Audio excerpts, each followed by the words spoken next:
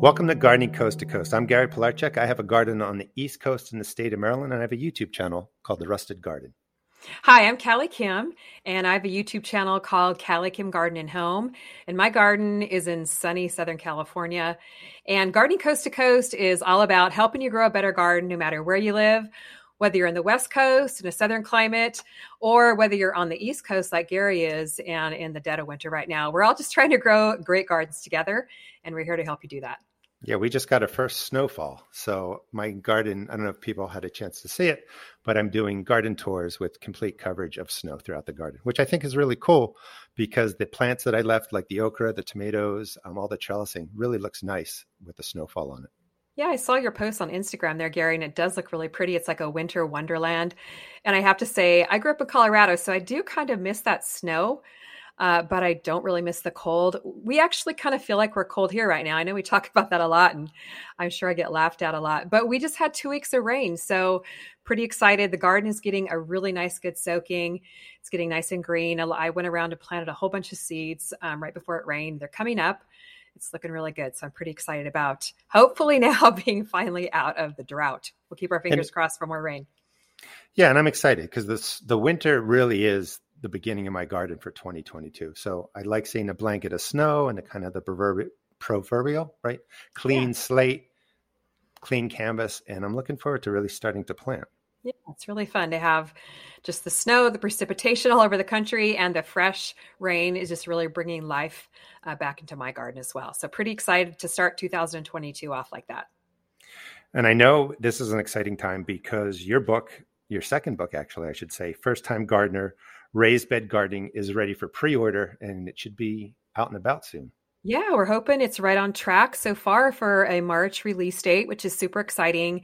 And I am really excited about this book because raised bed gardening has really just taken the world by storm over the past couple of years.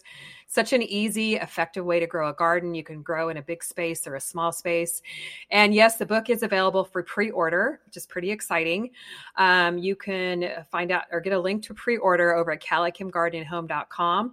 And I also am running some really special like freebies with the pre-order.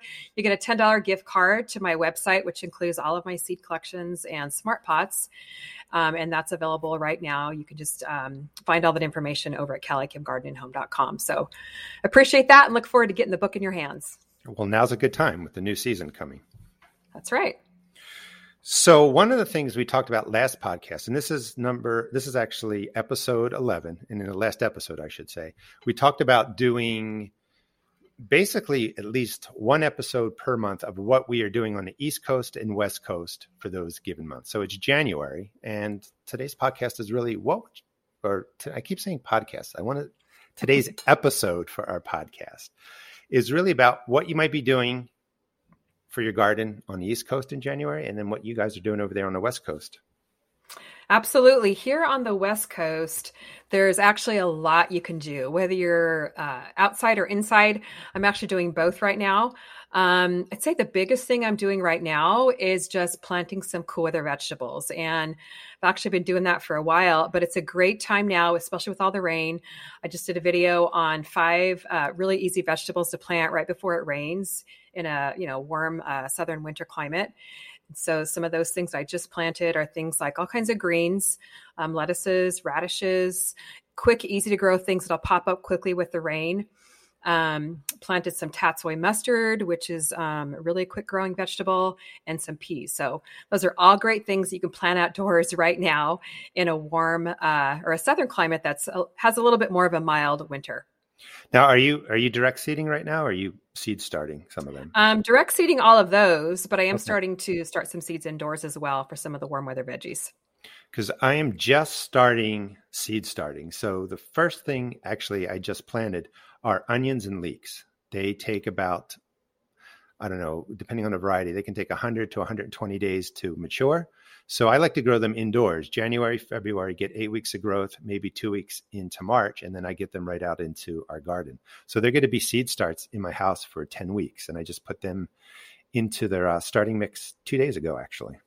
Perfect. And it's funny that you say that, Gary, because right before we started recording this, I actually, in the kitchen, I'm mixing up some of my seed starting mix, which I like to make my own. And what I'm going to do after we record is start some onions, tomatoes, and peppers. So I'm right there with you. We can get ours planted out within a couple of months as well. But the onions are great because you can hold those. They hold for a long time inside. They can get overgrown and they don't get too out of control in the house. So if you're going to start anything in January, whether on the East Coast or the West Coast, onions and leeks would be a good way to go for sure. Now, onions are interesting too, and see if I can describe this the right way. So when you grow onions from seeds, you're growing onion transplants, and they're also called bunching onions. So like if you go to Home Depot or a place and you see a rubber band around, 50 or 100 onions, those are called onion bunches. And those are perfect to put into the garden, either grow them yourself or buy them that way. Onions are actually biennials. So by buying them as the greens or growing them as seeds, as for transplants, they believe they're only 1 year old. So when you put them into the ground, they're going to get nice bulbs for you. If you buy the onion sets, which are like the little small baby onions, which I'm sure you've seen and we've all seen all over the store, even though they're small, those onions think they're second year onions. And when you plant those, the greenery grows and some of them will form nice onion bulbs that we want to use in our kitchen.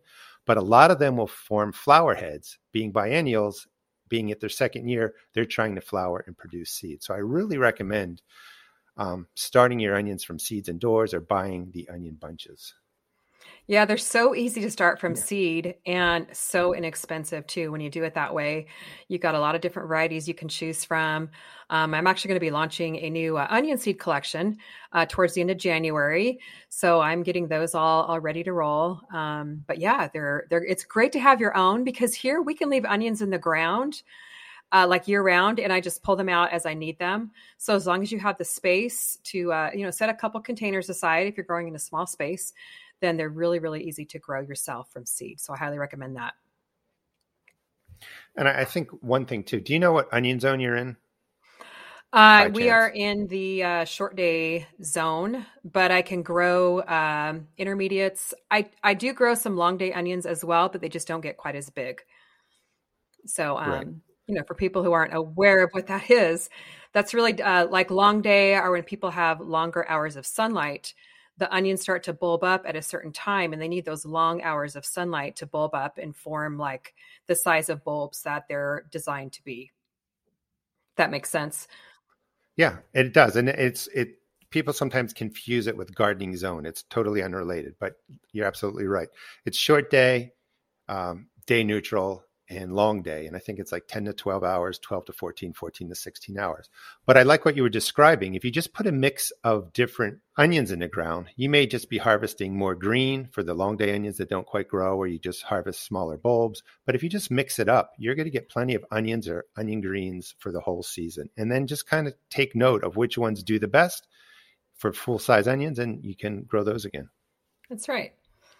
Now, one thing I'm also doing this month in January is getting my grow lights. Actually, I usually have grow lights set up all year, but I'm setting up like a new grow light station just so I can maximize the space that I have. So it's a good thing pretty much for anyone to do in January is if you're going to start seeds indoors, which I highly recommend that, get your grow light set up. And we've talked about that in past podcasts. I've got a whole chapter on it in my first book, Organic Gardening for Everyone. I know we both have videos on that, Gary. But that is just, it doesn't have to be too complicated. Keep it simple. You can set up shelves and shop lights, and you're going to have plenty of space to grow pretty much any seedlings that you need to grow for, a family of four or so. Yeah, it'll save you a lot of money. And I'm going to do a series on just that, growing for a family of four. 2 4-foot shop lights on one shelf that's 4 foot long, 18 inches wide will hold, I think, at least 3 seed flats, maybe 4. But that's all you're going to need for a family of 4. And you can really save yourself the money that it costs to buy the shelving and the lights by using your own transplants. And if people want to kind of stick with us through our podcast, each month we'll be talking about what we're starting on East Coast and West Coast, what's being seeded directly in the ground, what's being started under the lights. I'm going to be doing all of those, but I start with indoor seed starting, and then I'm actually going to do some sort of a modified winter sowing where I germinate my cool weather crops under the lights. And then in a couple of days after they germinate, I'm going to go put them into my cold frames where they'll grow much more slowly, but they'll enjoy the cold weather. They'll be nice and stocky, and they're going to be nice and healthy. But more importantly, I don't have to use up the space in my house for the cool weather crops. I'm going to use sort of a hybrid idea this year. That's a great idea, Gary. I think I'm going to do that with my onions. I was actually speaking about space in house. I'm very carefully this morning measuring out the space I have for my grow light shelf, which right now I only have a 2-foot shelf there. I was really, really hoping I could fit a 4-foot shelf. Well, it happens to be in the middle of our living room. And if I tried to fit a 4-foot shelf in, on the wall that I have set aside for it, nothing else would fit there. So anyway, I'm going to a 3-foot shelf. And I'm running over to Home Depot later on today to pick one up. And so I am going to be expanding my space. So if you don't have room for a 4-foot shelf, just fit in what you have. And both of us, I know, Gary, have videos on portable setups as well that you can put on a cabinet, that you can clip to your kitchen cabinets, or suspend a shop light like in between milk jugs with like little S hooks and chains. So whatever space you have, just make the most of it. And you're going to be able to grow some really nice seedlings. Now, our next episode is going to be on trellising, garden redesign, and succession planning. Kind of a lot going on, but part of kind of redesigning is also redesigning your grow light station or redesigning your grow room in your house, which I think is really exciting. Have you ever thought about bumping out part of the house for like a kind of a greenhouse or a sunroom or something like that? Yes, we would love to do that at some point and just bump into the backyard a little bit in like an office greenhouse type of space, which would be really fun if we did that, because then I could have my desk overlooking the garden, which I would really enjoy, and have more room for my indoor seedling setup and all that. Be fun. Yeah, that would be pretty cool. I'm still kind of pondering a greenhouse. I want to do metal and glass. I've decided. It only took me 2 years to figure that out, but now I want to put it in a place that's functional, not too far from the house, but I don't want it to kind of, take up the view. So we'll see how we get there. You definitely have the space for it there. It'd be fun. Now, you said you also, one of the things I do in January is this year I'm not doing it. I'm using actually potting mix from a company or seed starting mix from a company, but I used to make my seed starting mix too. Are you making it? Is that what you were saying earlier? I am. Yeah. I'm really enjoying it. It's nice and fine. What I do is I make it out of, the Coca-Cola bricks that are compressed. They're fairly inexpensive. You can grab them on Amazon. And then I just put a brick in a storage tub, hydrate it because they come dehydrated. And then you put 3 parts Coca-Cola, 1 part vermiculite. And then I also use 1 part of worm castings, the Vermistera worm castings. And it makes a really nice fine seed starting mix. And there's not as many issues with fungus gnats when you use the Coca-Cola as opposed to when you use a mix that is comprised of soil, because this is considered a soilless mix. So it's got the worm castings for the nutrition, the nutrients for the plants, and it's been working really, really well. I've been trying it out using it for a couple of years now, and it saves me money, and I really enjoy it. The seeds really germinate quickly with it. Yeah, there's a lot less risk using Coca-Cola versus peat moss for fungus gnats. It still happens, but for whatever reason, they're just not around wherever the Coca-Cola is kind of collected and pressed and shipped over to the United States. I've made mine out of peat moss before, and I think the recipe was 5 parts peat, 1 part vermiculite, and that just made a nice, fine starting mix. I don't do that now for whatever reason, but it's really effective. And if you're looking to save money, getting a bale of peat moss or getting the finely pressed Coca-Cola and making your own will save you a lot of money. And it's really, really effective. You don't need soil life in there. Adding the worm castings is great. But when you're starting seeds, and that's predominantly what I'm doing now, is you just want a sterile mix, get the seeds growing, give them some organic water-soluble fertilizer, get them to size, and then get them in the ground. And they'll love the soil life once they get out there.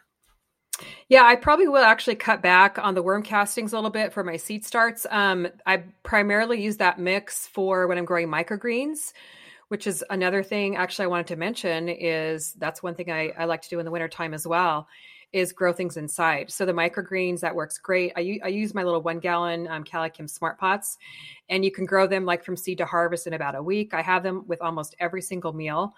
And so I do find like having, the worm castings in there really do help those grow. And then I can plant in it again for a second harvest, or for a second go around in the same soil 2 or 3 times actually, because it's got some nutrients in it as well. So it works great for that too.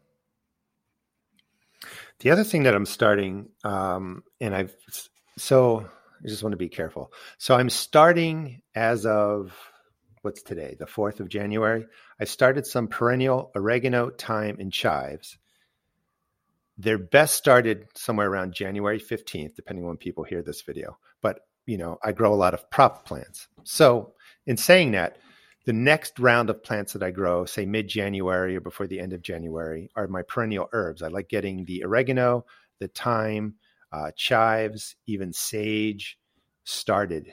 They're almost indestructible too, if you can kind of get them out of the seedling stage where they're not bothered by fungus. And once they start growing, I just divide them up, over the next 8 to 10 months until it warms up here. And I just literally get dozens of herbs to tuck in all over my property. That's great. Now, do those herbs last over the winter there or no? Yeah, they're totally perennial. Come back? Okay. Yeah. Broadleaf sage, chives, oregano, thyme, all perennials, all take the freeze here. We get about an inch or two depth of freeze, very cold Januaries and Februaries. And they come back, like wildfire the following year. Great. So yeah, good time to start perennials pretty much no matter where you live as well. And I do recommend the good old journal, Kim, for right. writing down when you start stuff, because you might be watching my videos or you may be watching Kim's videos, and you could be in a microclimate or your garden could be just a little bit off. So the timing is really important when you're starting stuff indoors, because you don't want them to grow beyond their, best date, I guess I would say. So for some plants, if you're growing them past 6 weeks indoors or 8 weeks indoors, they become like little bonsai plants. The roots get bound, they start to flower, becomes problematic. So you really want to get the timing down, 4 weeks, 6 weeks, 8 weeks indoors, and then right out into the ground. And it takes a little bit of work to figure out, when's the best time for them to get into your soil. Yeah, I saw you just did a video on that, Gary. I think maybe it was right after Christmas. And that is a really good thing for people to pay attention to, especially if you're limited on space indoors, because before you know it, your little 4 foot or 2 foot, whatever you have, seed starting shelf is going to be overflowing and migrating onto the kitchen table, which pretty much happens to me year after year. So if you get that down just a little bit, you won't have that issue. And then you can get them out to the garden in the perfect time, so they're not getting stunted, and they're really starting to take off as the weather is starting to warm up, and you can get them outside. And we can cover that a little bit in the next episode too, when we talk about succession planting outdoors, but also planting, the seeds indoors and getting them to the right size before they go out. Now, I know I grow, and I also sell at my seed shop, the seed flats, the starting cells, the 6-packs, bigger things, but you don't have to go that route if you don't want to. Like I was just actually in Home Depot today, doing a video of all things on using window wells as cold frames. But you can also find, like, when you come into your house and you kick your shoes off, there are these nice little trays at Home Depot. They're really big. They're like, 3 feet long, 18 inches wide, but they're like a 1-inch tray. You can use that as a seed starting tray, put it under your grow lights, and then just get different kinds of containers, water bottles, yogurt containers, just poke holes in them. And that could be your seed starting setup. And I know that's what a lot of people do. If it's not time for them to start seeds, they can't get outside, is they just start collecting all the materials they need. Yeah, I was just, like I mentioned, getting ready to start onion seeds and going through my garage and collecting a whole bunch of like the takeout containers, the meat trays, things like that. And those are going to be perfect for onions, because you can just put your onions in a row, fill up those little takeout containers with onion seeds. Onion seeds separate very easily once they're big enough to get outside, and you're going to be able to save yourself money and then recycle and reuse something. You do want to make sure, though, that you poke some holes in the bottom. They always need to have drainage. So I was looking for the drill and getting ready to do that when I had a little issue in the garage with our light smoking. So thank goodness, right before this podcast, I noticed that. So I'm going to be heading down and getting my onion seed started after this. But the fire was averted. Yeah, that's scary, though. That's all it takes is a sparking light. And oh gosh, there you go. So I'm thank glad goodness for that. Yep, for sure. Water bottles. So I know a lot of people are on a budget. So collecting water bottles, either if you're using them or other people are using them, or if you're not using them for the environment, finding places that they're used, just cut that bottle in half. You can even just cut the top off too, because the bigger the container is, like if you're using the full, let's just say, for the example, full 10 ounces of the water bottle, you could start a tomato in there, and that tomato plant can stay in there for the whole growth. If you're using something like a starting cell, where it's that little 6-pack you see at like the nurseries and stuff like that, that tomato plant will probably have to be potted up into a bigger container. So if you're have a small garden, put your seeds into the bigger containers, and they can just stay in there for the duration until they're ready to get out into the ground.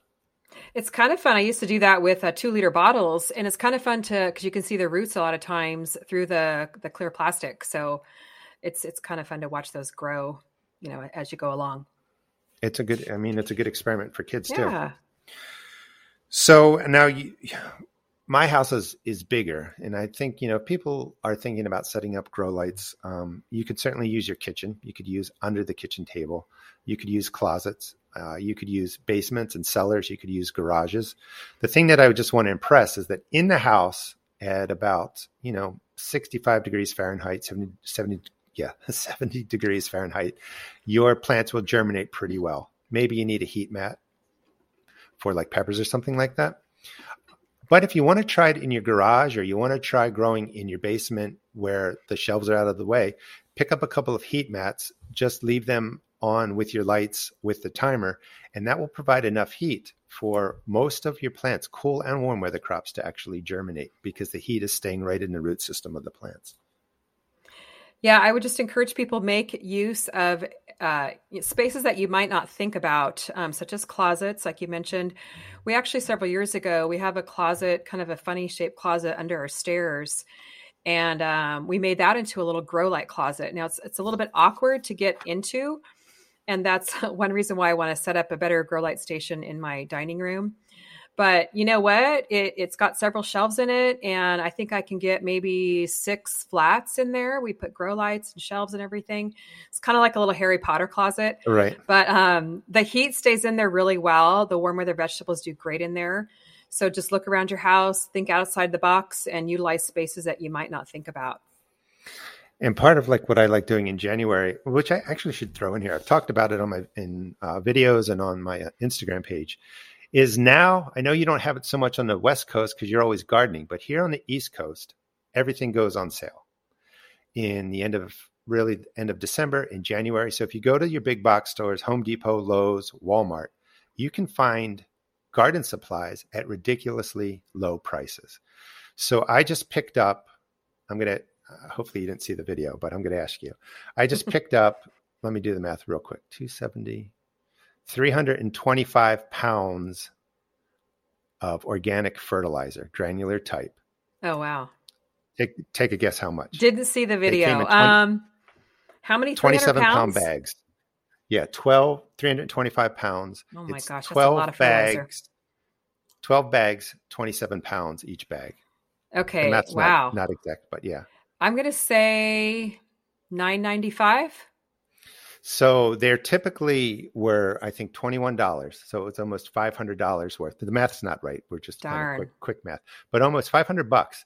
I got them for $4.40. Oh my gosh, that's for a crazy. 27-pound bag. Yeah. So it cost me maybe $50 for over 300 pounds of fertilizer. That's a great thing to do if you're in an area, that doesn't happen a lot on the West Coast, but you can save so much money, because that money you would save on the fertilizer, which you could probably use for years. Maybe you buy a fence because you have rabbits coming in, or you buy the grow lights to start stuff indoors.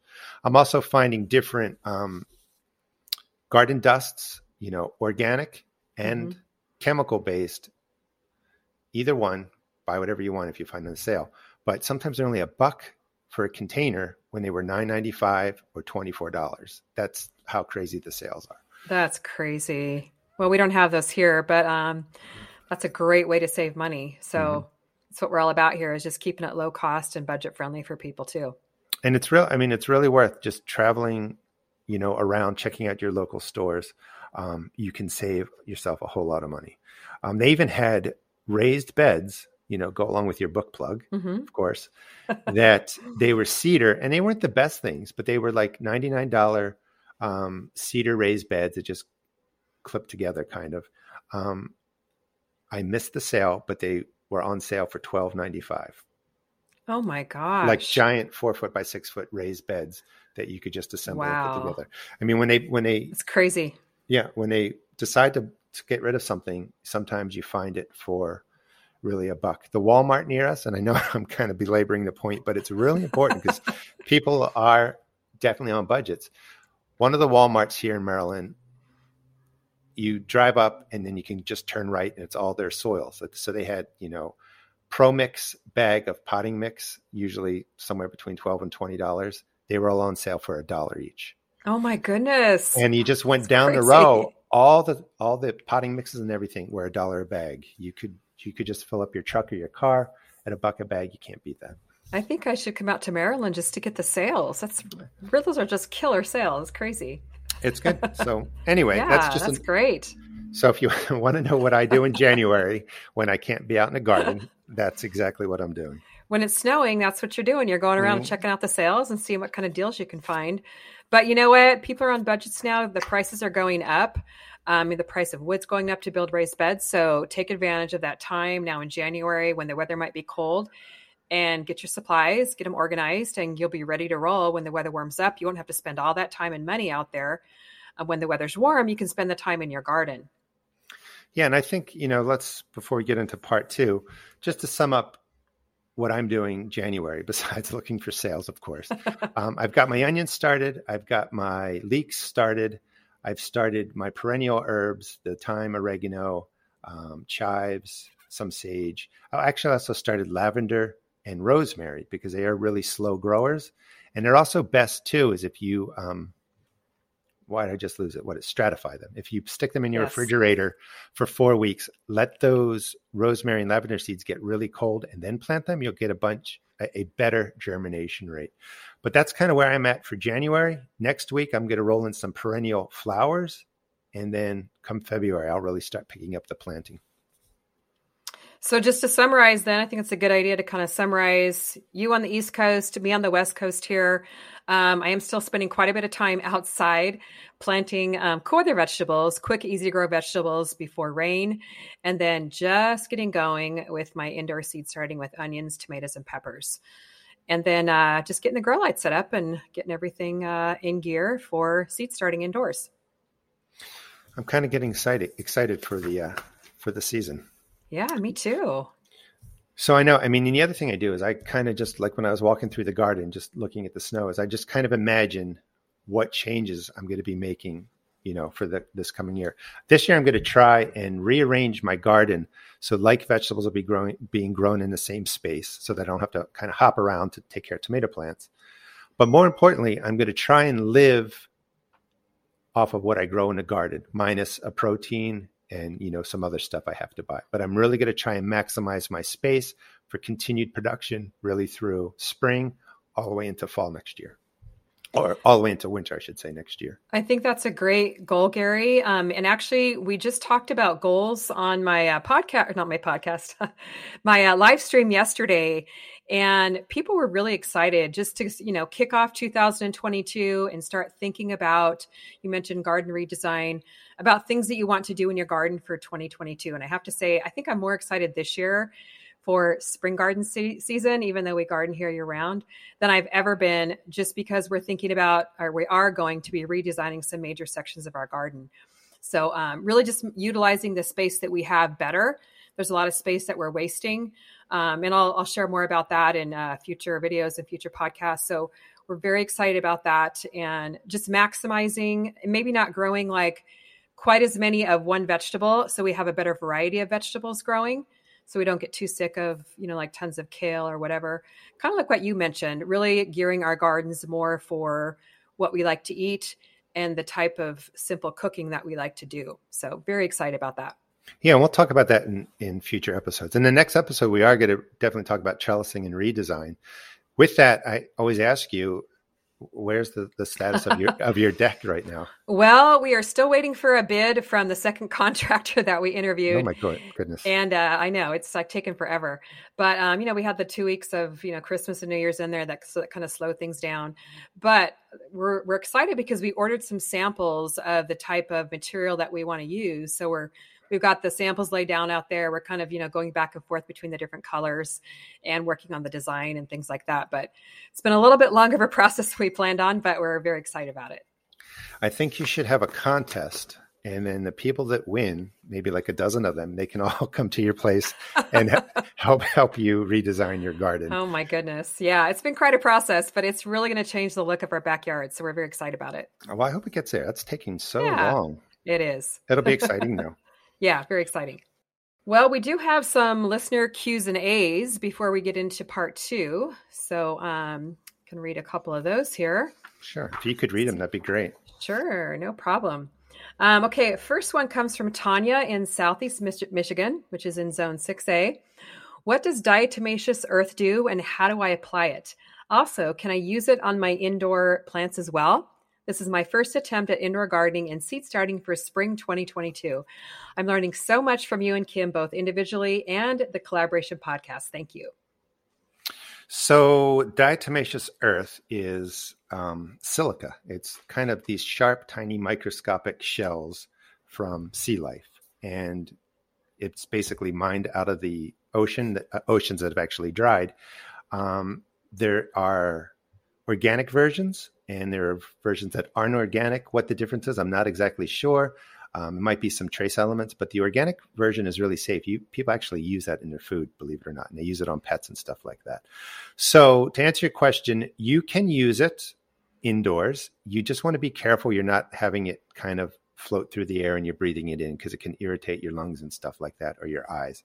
I use it mostly outdoors for specific insects, like any kind of insect that has a shell, like a beetle or something. This is really effective against, because the fine dust gets into their joints and it kind of grinds their joints away, and this waxy coating on their joints, and they dehydrate and it kills them off. So it is really effective. Yeah, I primarily had used it for ants outside when I get ant infestations, which we often do in the summertime.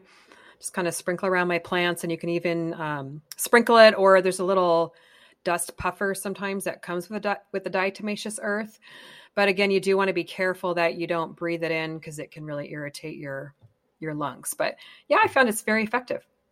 And I also would say, before you're using that in your garden, or before indoors or outdoors, or before you're using any spray or any insecticide or any kind of fungicide, just make sure you're using it because you have a reason. Sometimes as new gardeners, we get scared or we get worried or we read something and we start dousing everything with, say, diatomaceous earth or with baking soda spray. You don't want to do prevention, and you don't want to use any of these chemicals, organic or not, when you don't need it. So really try and identify what the issue is before you start using any products like this. And always test spray as well, or test sprinkle the diatomaceous earth. Yeah. Okay, so next question, actually, it's a comment, and a very, very wonderful comment at that, from Diana in Southeast Tennessee. And Diana says, I'm originally from DC, Maryland, so it was easy for me to subscribe to Gary's channel 3 years ago and found Kim then too. My little one and I had just moved back to my elderly mother's house. A lot of sad stuff was going on. The house was hoarded, the yard severely neglected. My brother and 2 family members passed, and I had several surgeries. I worked to clean the inside and then focused outside. Weeds had grown, poison ivy and evil thorns. I had some help, and we got a lot of the yard manageable. The only plant I managed to get into the dirt that grew was cucumbers. I started my compost pile and watched every gardening related video I could, and the 2 of you taught me so much. Had great success and opportunities for learning along the way. Gardening gave me hope and the drive to rehab. That's awesome. Last spring, I went crazy with seed starting and had over 150 pepper plants, plus every other seed I just had to have. Is why I bought a t-shirt that says it's not hoarding, it's plants. I love that. I wanted you both to know how much you are appreciated and how important your work is to strangers. Thank you. Well, that's wonderful. I mean, that's a transformation too. I mean, awesome. I'm sorry, you had so much kind of happen in your life, but, personally, to kind of transform yourself and the outdoors. I mean, that's wonderful. I hope you get a lot of happiness out of it. And 150 pepper plants is not too shabby. That's pretty impressive. Amazing. I think you went from beginning gardener to expert gardener in just a short period of time. So, way to go. And it definitely takes you being determined to make a change in your life and then taking the action and the steps to make it happen. So, it's great to hear. And thank you so much for your kind words, too. Well, one of the things I like about gardening, and this story kind of made me think about it, is sometimes in the work that I did when I was a therapist and stuff like that, or other jobs before that, sometimes you're doing work and it seems like progress can be slow in your life or with the different kind of work you're doing. I love gardening because you put an effort in, and then maybe a week later you see growth, and then you put in more effort, and then you see more growth, and then you put in more effort, and then you're able to harvest something, and then you can share that with people, with family, with friends. So it's really, I think, kind of, I don't know what the right word is. It's just a great routine to kind of give energy to something, and then it kind of gives back to you, and it just really builds on itself. And that's one of the reasons I love gardening. You get to see the actual growth of your work. Yeah, absolutely. I always say that, and I know this in my own life to be true, that there's so many more rewards to gardening than just, the delicious food that you get to harvest. It just helps your mental health. It helps me after a stressful day, just headed out there and relaxing. And it's just, there's something about just planting a seed in the ground and seeing it grow. It does take patience. You learn that along the way, but then being able to nurture it and harvest it, it's just such a satisfying, exciting feeling. And we can all do that. Yeah, absolutely. Okay, we have one more question today, and this one's from Tenaria. Don't know if I said your name correctly, but your question is, I love the podcast. Thank you very much. I'm in my first year of gardening. When do I stop watering onions and garlic? I planted my garlic in November, and I will plant onions around May 1st. So congratulations on your first year, and you could have stopped watering 2 months ago. Now, that maybe. Now, on the West Coast, you may not be planning it exactly that way, but aside from the rain that you've been just getting, for the last 2 weeks, you may have to be watering once a week or something like that. Here on the East Coast, once I get them in, say November, I water them in well, we get enough rain and moisture that there's not a whole lot that I have to do to take care of them. So that's always one of the hardest questions to answer is people ask, how often do I water? You really water based on the needs of the plant, based on kind of the climate and what's going on in your area. If you're in doubt, once every 10 to 14 days is perfectly fine. Now that you're into the colder winter, you could probably just let it go until spring. Yeah, I totally agree with you, Gary. I get asked that question so much, is how much do I water? Here in California, like you mentioned, I haven't had to water for several weeks at least. During the winter, I cut back on my watering quite a bit because I don't get as much sunlight. But I feel like what she might have been referring to is the fact that when garlic is getting ready to harvest, like 2 to 4 weeks before you're harvesting, the bottoms of the plants kind of start to brown. And that's one sign, or yellow. That's one sign that they're starting to, develop their bulbs, and you can harvest them, pretty soon. So I generally do stop watering my garlic at about that stage.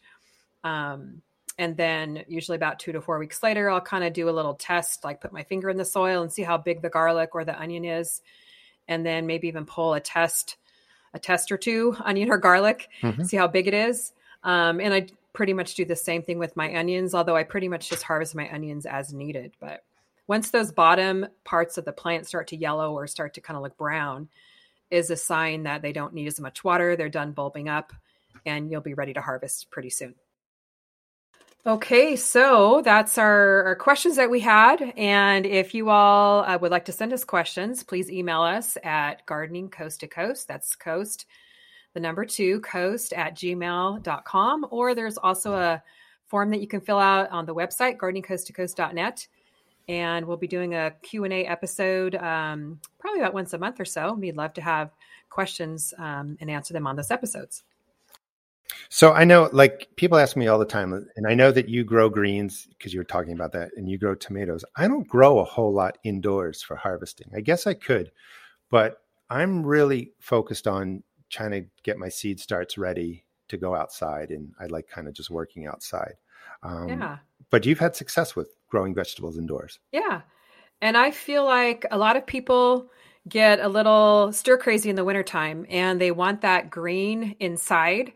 They miss being out in the garden. And I know for me, I mean, I can get outside and garden year round, but I love having stuff right at my fingertips. I love having the microgreens right on my countertop. I love having the herbs right on my windowsill. I had a bowl of soup for lunch. I had microgreens right there. I just snipped it, threw it in my soup, whereas if I had to go outside, I mean, it's not that far, but if No, I had I to know go what you mean. outside, especially when it was raining last week, and grab, a piece of kale or a little mustard green or whatever to top my soup with, I probably wouldn't do it. So just having those easy vegetables inside not only kind of lift those winter blues, but make the vegetables super easy to access. So the microgreens are like a no-brainer. The other thing I love is I mentioned herbs, but then the little tiny Tim, it's like a little dwarf, very compact tomato. You can grow it in a 5-gallon container inside. And I've gotten some tomatoes off of it, indoors, not like as many as you get outside, but enough to top your lunchtime salad with. So it's a really fun way to grow in the wintertime. And I know what you mean about the herbs. I mean, I could go out to my larger garden, but right now I'd have to walk through the snow and I don't feel like doing that.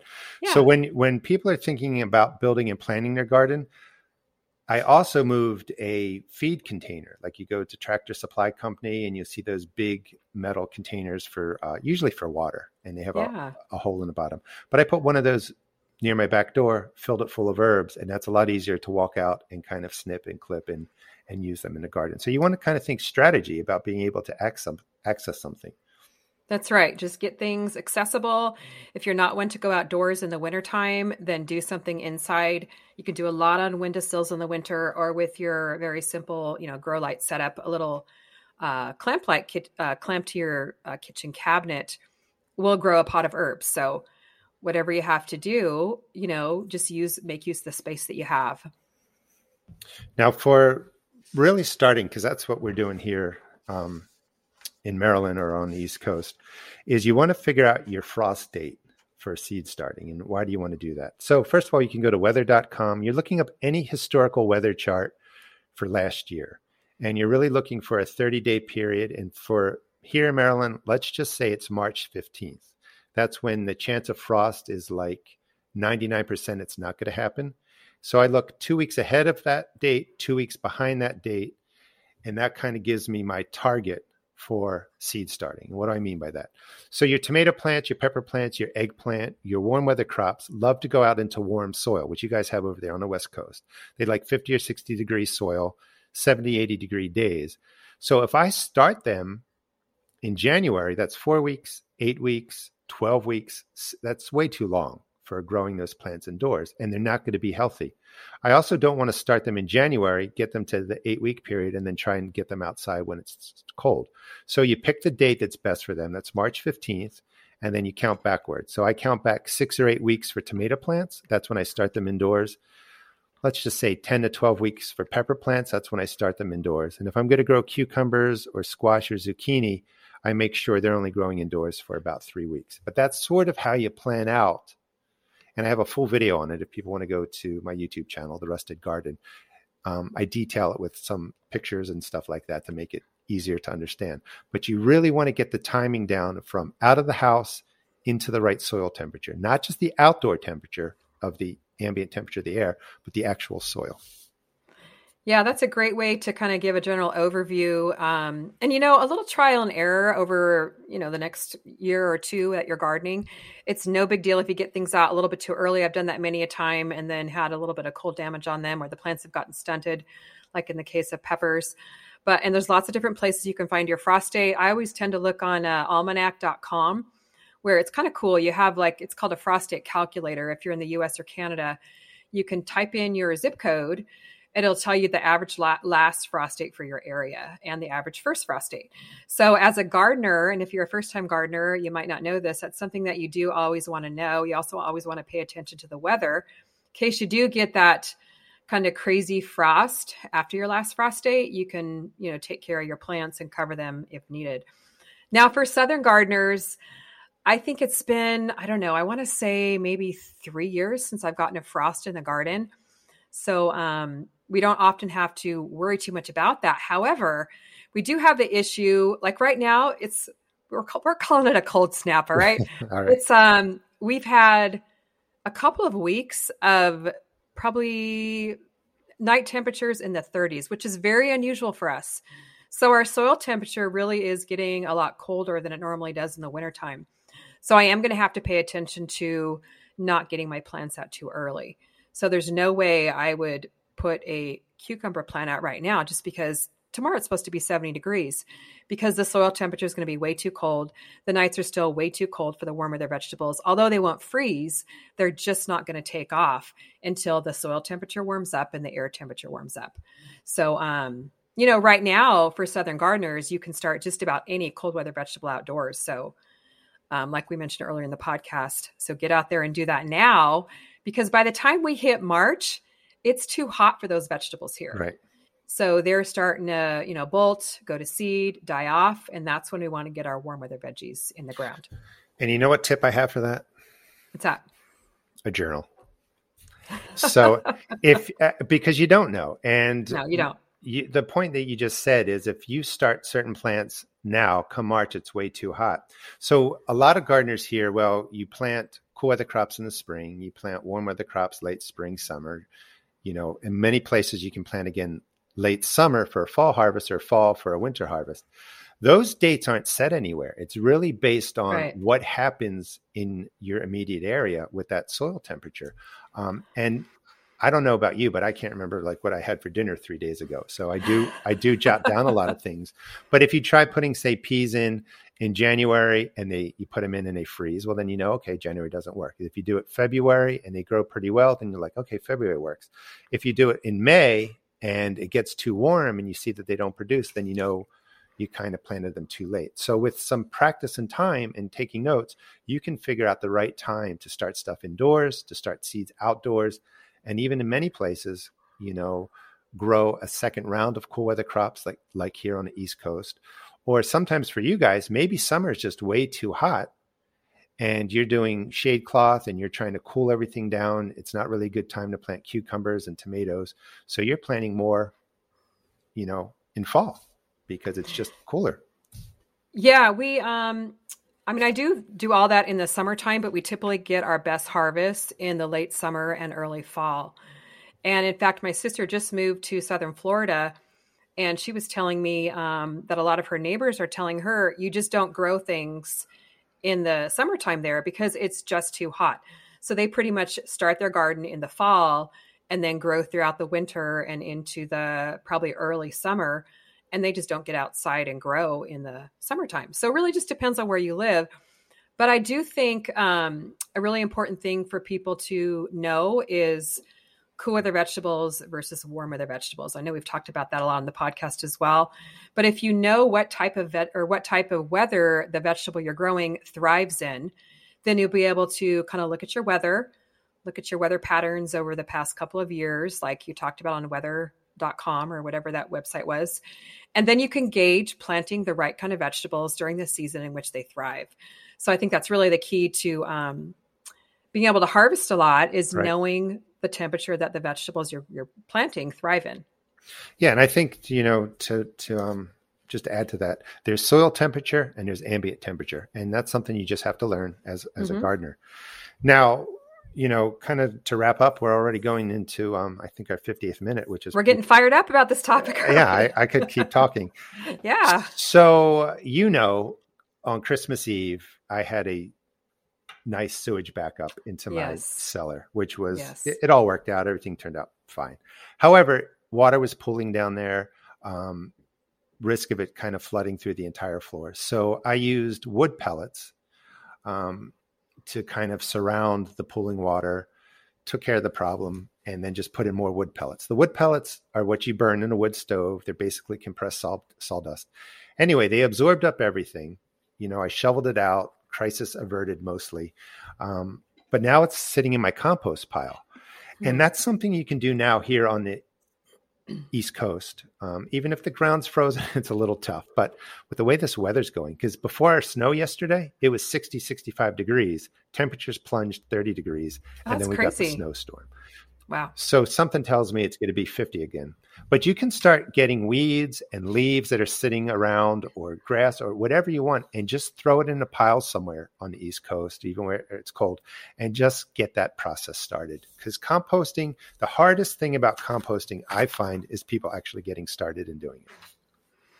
Yeah, and sometimes collecting enough materials as well is tough to get a big pile so that you can get a hot compost. So if you're doing that over the winter time, over the several months where it's cold there on the East Coast, then you'll have a nice big pile collected by the time the spring hits.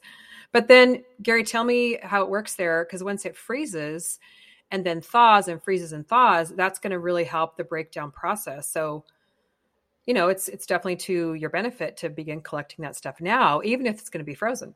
Yeah. So one of the benefits of the East Coast is our fall leaves. So I do strictly a leaf compost, and just everything is called compost. Like anything that breaks down or decomposes, that's compost. When you do leaves, sometimes people call it leaf mold. It's still compost, but I just put the leaves in a pile, and that moisture, the cold, the freezing, the cold, a nice slow cold process of fungus and molds break that down into wonderful stuff. And the worms get in there too. And the worms break it down and leave casting. So you can do just a leaf compost here on the East Coast.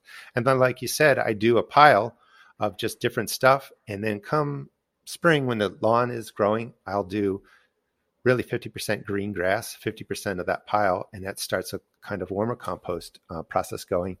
And, you have lots of options, but just get those piles started. And I keep a little tub under my kitchen sink, like a little gallon ice cream pail. And that's where I put all my kitchen scraps. So I find that if I make it easy, keep it under my kitchen sink, and then go out and dump it in my big compost pile, when it fills up, that way you're making good use of your coffee grounds, your eggshells, any of your little, kitchen waste, that kind of thing. You just don't want to put meat or bread or, things like that in there. Because I find that once you get that out in the compost pile, it attracts the critters. It will eventually break down, but it's not the best thing in the world to have outside. So, yeah. And that's the other thing too, is the critters that you get are different than what I might get in my area. And being on 2 acres, and I'm not in the rural. I can never say that word. Rural, kind of suburb, rural, whatever. I'm lucky enough to have hawks that just sit around in the trees. So anytime something comes to kind of mess with the compost, if they're small, the hawks get them. So that's pretty cool. But, circle of life. Yeah. But that's something to keep in mind too, is that each garden, depending on what you're composting, might have to change based on what you have around. I know like some people love using bone meal and blood meal and organic fertilizers, but they have a neighborhood cat or two that smell that and just come and dig up their garden. You don't want the hawk taking out the cats. So make it work for your area. But a lot of people think they need a huge space for compost. And, I've had some people say, you know what, I have an apartment, I have a balcony, I can't compost. But you can actually compost in a 5-gallon container. I have a video on that. As long as you get your materials like nice and almost pulverized. In fact, I put mine in the blender when I was trying it out in a 5-gallon container, and it actually broke down like within about 6 weeks. So it could work no matter what kind of space you have. It works. Yeah. The other thing, I guess to wrap up, in January is a time where a bunch of us East Coasters look through all the seed catalogs. A lot of seed catalogs are free. If you don't know that, you can just get online, look up free seed catalogs.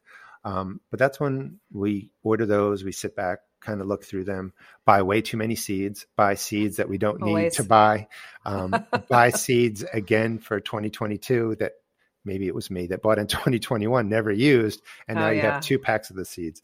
But anyway, it's a lot of fun. And it's just something to kind of take your mind off of maybe the cold winters or not being able to get outside. And I also do actually kind of sketch on graph paper different ideas for planning out changes in my garden. And it's just a fun exercise. It is a good way to pass the time in the wintertime if you can't get outside. And just a little plug here, Gary, for both yours and my seed shop. I know you have got a ton of seeds on your seed shop, seed starting supplies. Myself, I have 24 4 now, I think, seed collections, launching 6 more in January. And they're kind of handy because they're little kits, usually 5 to 10 types of varieties in each kit, arranged by growing season or type of vegetable.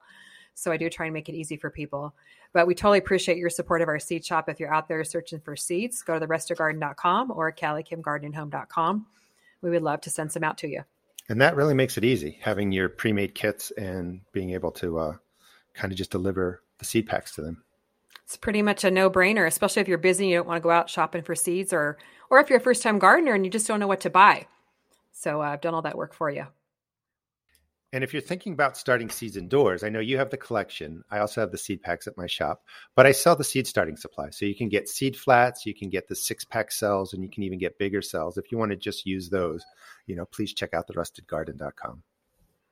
And also, it's a good time now, since we're talking about January, to cozy up by the fire and read a book. Gary's got his book, The Modern Homestead Garden. And again, you can pre-order The First Time Gardener, The Raised Bed Gardening, and get a $10 Callie Kim gift card. And we would love to have you check those out as well. So thank you so much for joining us on this podcast. It's been a ton of fun. Really appreciate all your support, all your feedback, and make sure you send your questions and answers, or your questions, that is. We'll give you the answers. We'll give you the answers to gardening coast to coast at gmail.com or over at gardeningcoast2coast.net. And that's gardening coast, the number 2, coast at .net or gmail.com. So thanks so much for listening. We'll see you on the next podcast. Thanks for listening. Bye.